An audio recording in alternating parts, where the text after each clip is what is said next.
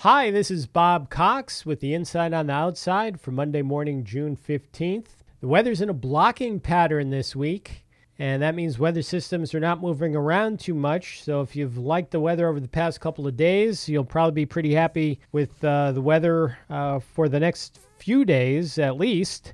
We may not see any rain until later in the week, if then. There's an upper level low down in the southern Appalachians and a trough at the surface producing some unsettled weather in the southeast. And they'll continue to see on and off rain down there over the next few days. But we have a high pressure system centered to the northwest of us over eastern Canada and down into northern New England. That's going to keep us dry over the next few days with comfortable humidity, dew points in the 40s and 50s.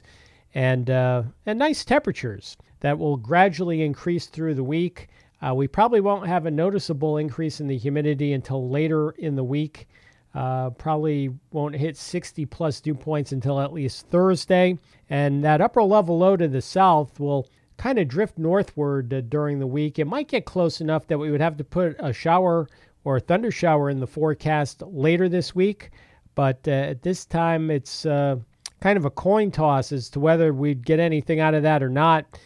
So we might just stay dry through much of the week, and that's how we'll word the forecast for now. We're looking at a mixture of sun and clouds today, and it's cool to start off this morning. A lot of places are down in the 40s.